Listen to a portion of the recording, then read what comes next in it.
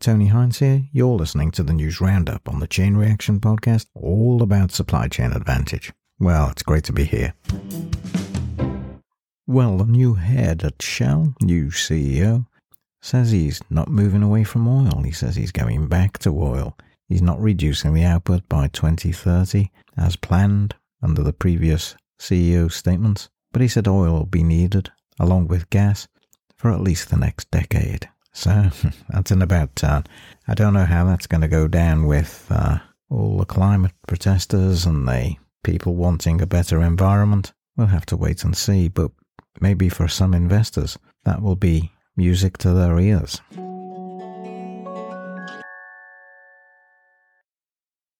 Chain Reaction. Well, a story caught my eye this week about tomatoes and tomato imports in particular into the UK and how that's changed since Brexit.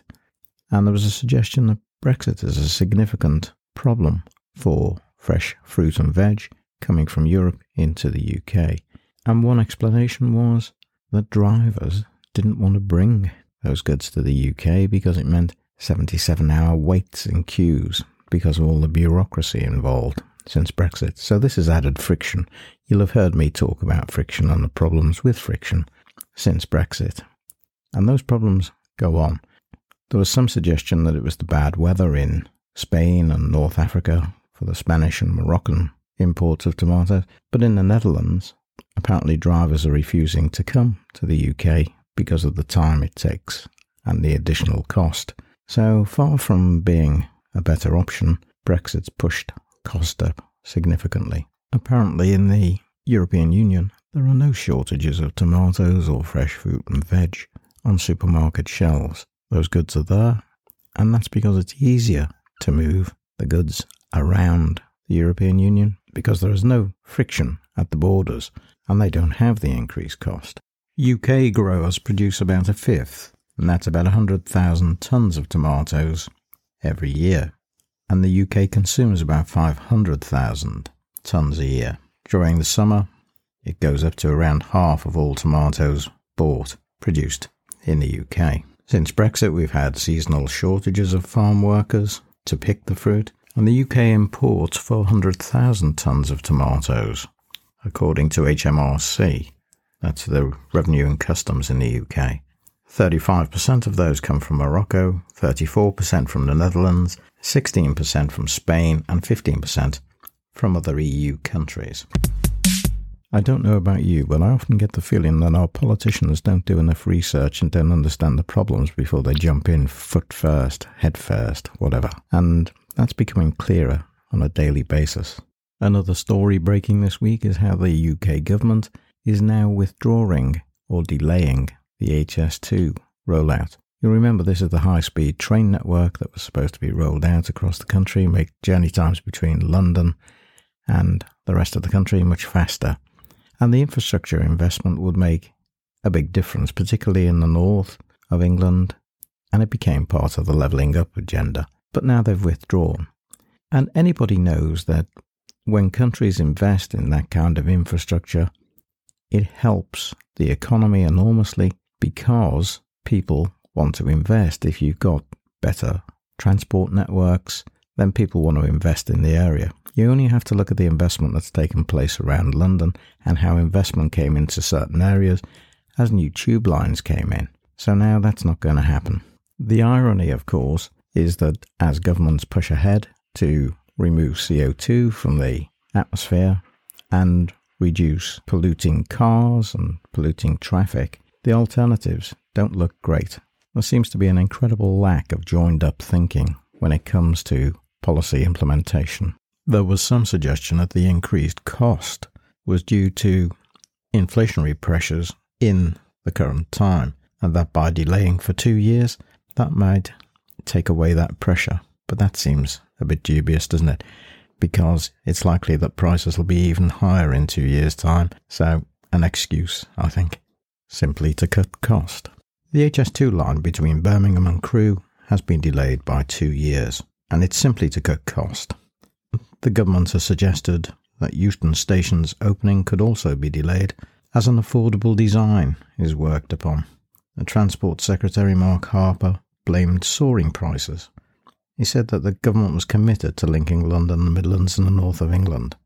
Well, they are linked already, Mark, in case you don't know, but this was supposed to speed up things. It'd be much better if you looked at an east-west crossing as well. That was going to be more efficient between the east coast in the north, at Hull, and the west coast in Liverpool.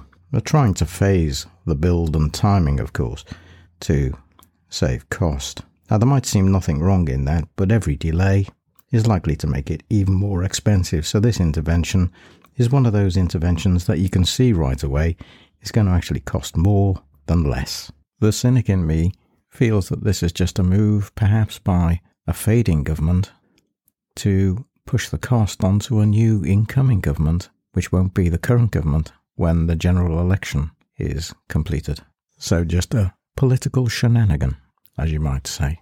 HS2, of course, has had a series of problems with delays and rising costs. In 2010, it was expected to be around £33 billion, but the figure's now soared to about £71 billion. John Smith of GB Rail Freight warned against going ahead with a half-baked project. Deloitte in 2021 said that rail freight contributed nearly £2.5 billion to the UK economy every year. HS2 was critical in terms of freeing up capacity on the network, and it's a key element in the UK strategy to decarbonise, or it was.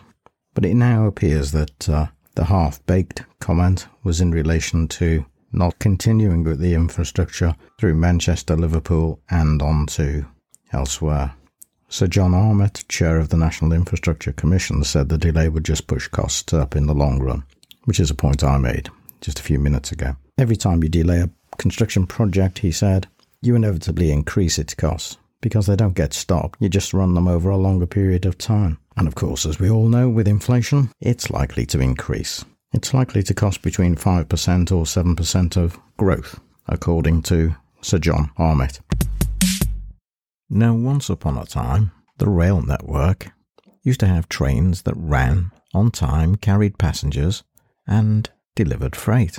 What's happened to all those trains? Perhaps we could ask Mark Harper, because the trains just aren't as frequent, people can't get about as easily as they used to, and it feels a bit like 1830 again. Perhaps they'll reinvent the rocket and it will move from Liverpool to Manchester. The rocket, of course, was a train, not a rocket.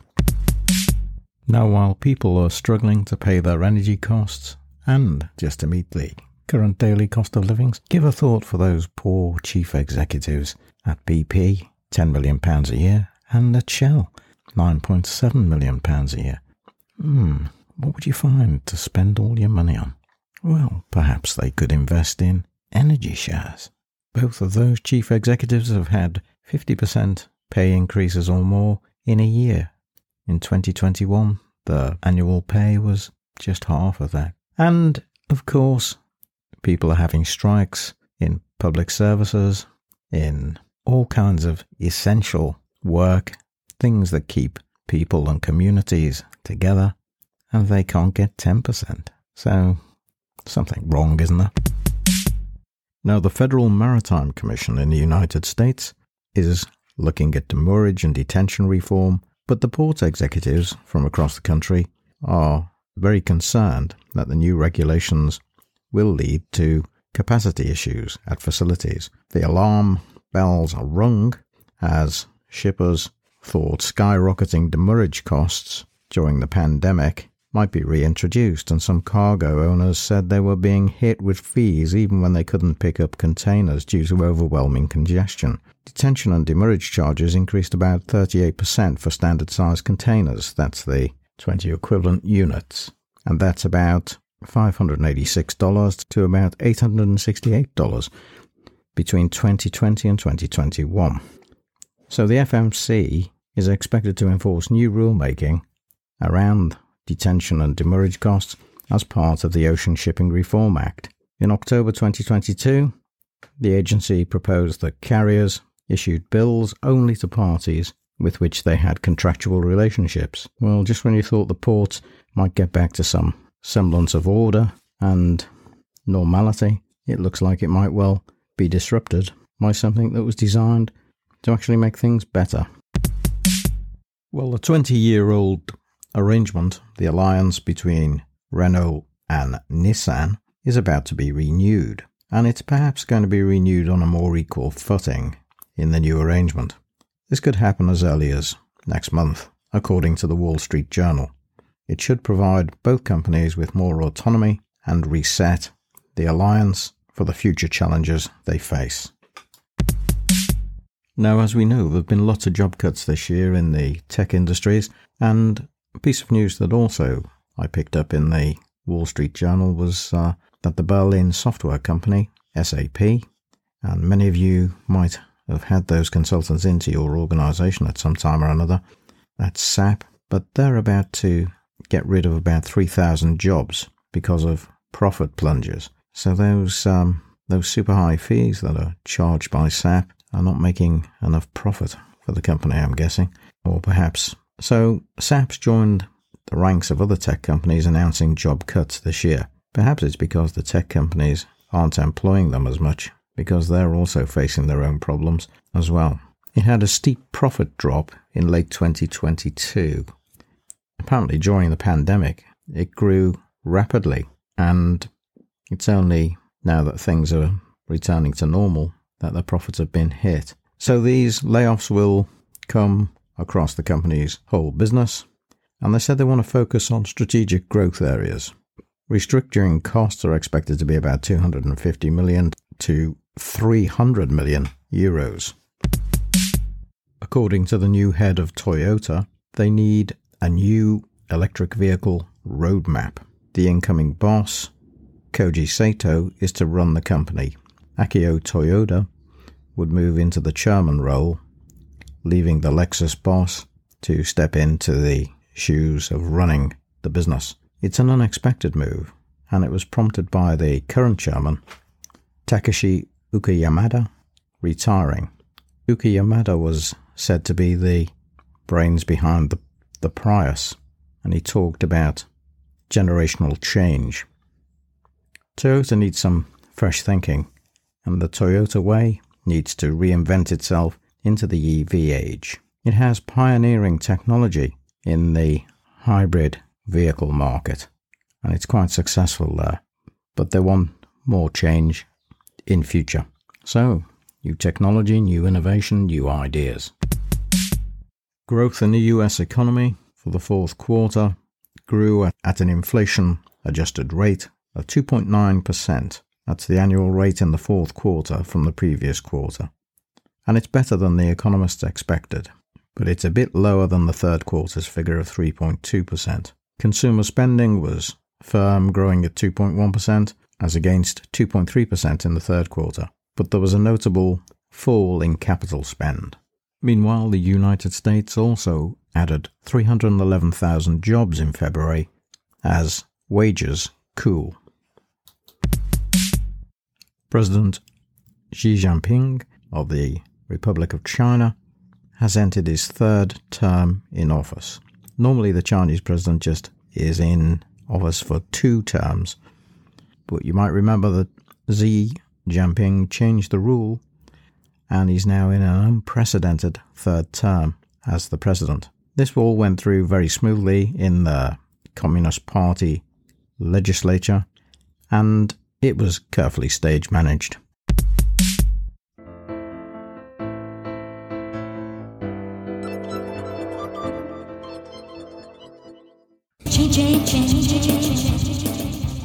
Now, when I was at university, I wanted to know and understand business and what happened in business. But of course, the nearest thing I could come to that was to study economics, which I did, and economic history. Now, those subjects, to me, are still important. But if you wanted to really know what's going on in the world today, you could do far worse than to study supply chain management, because supply chains encompass everything about business and everything about international trade. And the future looks good for those that want to study and learn about the complexities, the ambiguities, the uncertainties, the disruption that goes on in the supply chains. And if you want to understand geopolitics, you can do so through supply chains, because that's where it's all played out. But of course, if we are to do that, we need a strategic view of what's happening in supply chains.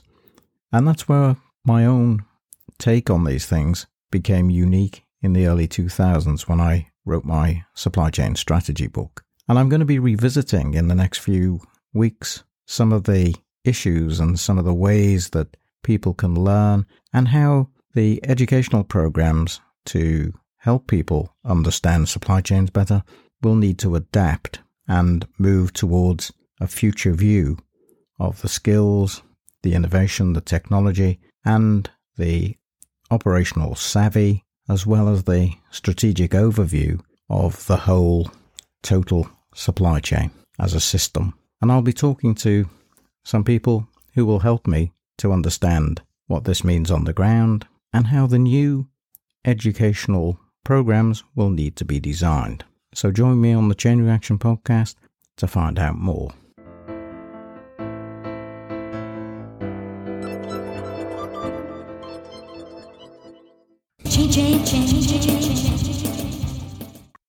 ASML Holdings is a Dutch chip manufacturing company based in Amsterdam. The Dutch government this week announced that it would be following the US lead of placing restrictions on the export of technology to China. And that will impact ASML's business because they currently earn about 14% of their revenue from mainland China, and ASML will not be able to export that technology. They currently earn about 14% of their revenue out of mainland China, and it sent a shiver down the spine of the company, I'm guessing. And I just wonder what will happen here with these governmental restrictions, both in the United States and in the Dutch government's case, and there may be others that follow. Will that encourage some of the manufacturing to move from China to elsewhere? It may well do, but it's a case of watch this space. Plastic entering the world's oceans has increased since 2005, and it could triple by 2040 if no further action is taken. There's 171 trillion plastic particles afloat in the oceans by 2019, according to some peer-reviewed research led by the Five Guys Institute, a US organization that campaigns to reduce plastic pollution. Marine plastic pollution could rise 2.6-fold by 2040 if legally binding global policies are not introduced. That's according to the Institute. The study looked at surface-level plastic pollution data from 11,777 ocean stations in 6 major marine regions covering the period from 1979 to 2019. And there's exponential growth of microplastics in the global oceans since the millennium. That's according to Marcus Ericsson, co-founder of the Five Guys group in the US. So he's claiming that legislation is needed. And we know there's a lot of microplastic in foods, don't we? Because that's problematic and a growing problem. So, unless this is checked, it looks like the future is bleak. Mitsubishi Motor Corporation announced this week that it will only sell EVs and hybrid vehicles by 2030. Electric vehicles accounted for just 7% of Mitsubishi's market in 2021. Mitsubishi is also a junior partner in the relationship between Renault and Nissan, I talked about earlier in the episode. Stellantis ACC joint venture plans to start operations at an Italian gigafactory in 2026. It was announced that the joint venture between Stellantis and Mercedes and Total Engines are planning this battery plant, which will produce EV batteries by 2026. The investment is worth €2 billion, $2.1 billion US. Stellantis has plans to develop 3 gigafactories in Europe, which will increase its production capacity for electric vehicle batteries. They're going to be built in France, Germany and Italy with a capacity of 40 gigawatt hours in each one by 2030. The Italian project will be set up in the southern city of Termoli through the conversion of an existing Stellantis engine and gearbox plant, which currently employs around 2,000 workers, and it should begin production by 2026 and reach full capacity by 2030 with at least 1,800 employees, according to the company. US regulators have shut down the Silicon Valley Bank, and they've taken control of the bank and the customer deposits. It's the largest failure of a United States bank since 2008. Perhaps it reflects the problems in the tech sector that are happening right now. It's a key tech sector lender, and it was trying to raise cash from the sale of assets affected by higher interest rates. The troubles experienced by the bank began a rush of customer withdrawals, and it's raised fears about the state of the banking sector. Regulators acknowledge that there was inadequate liquidity. The bank was headquartered in California. Many companies will be affected by this with their money tied up right now until things are sorted out. The bank was trying to raise $2.25 billion US dollars. That's about 1.9 billion pounds. The loss was caused by the sale of assets, mainly US government bonds, which had been affected by higher interest rates.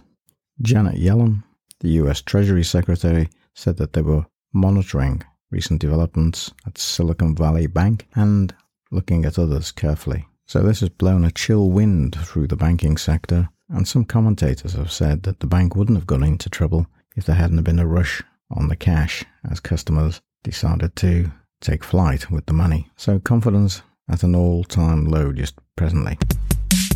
Well, that's it for this week's News Roundup. Don't forget to pick up any episodes that you've missed. Get along to the Chain Reaction website and have a look. Partnerships and Power, All Change. We've got Global Supply Chain Challenges coming up. And, of course, there'll be the Management Consultancy Dependency episode as well.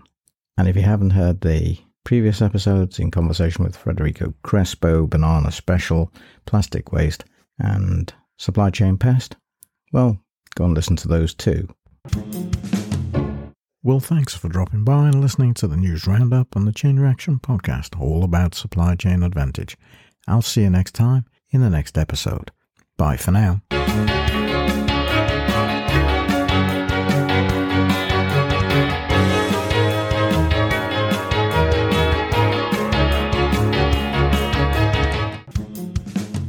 The Chain Reaction podcast is written, presented and produced by Tony Hines.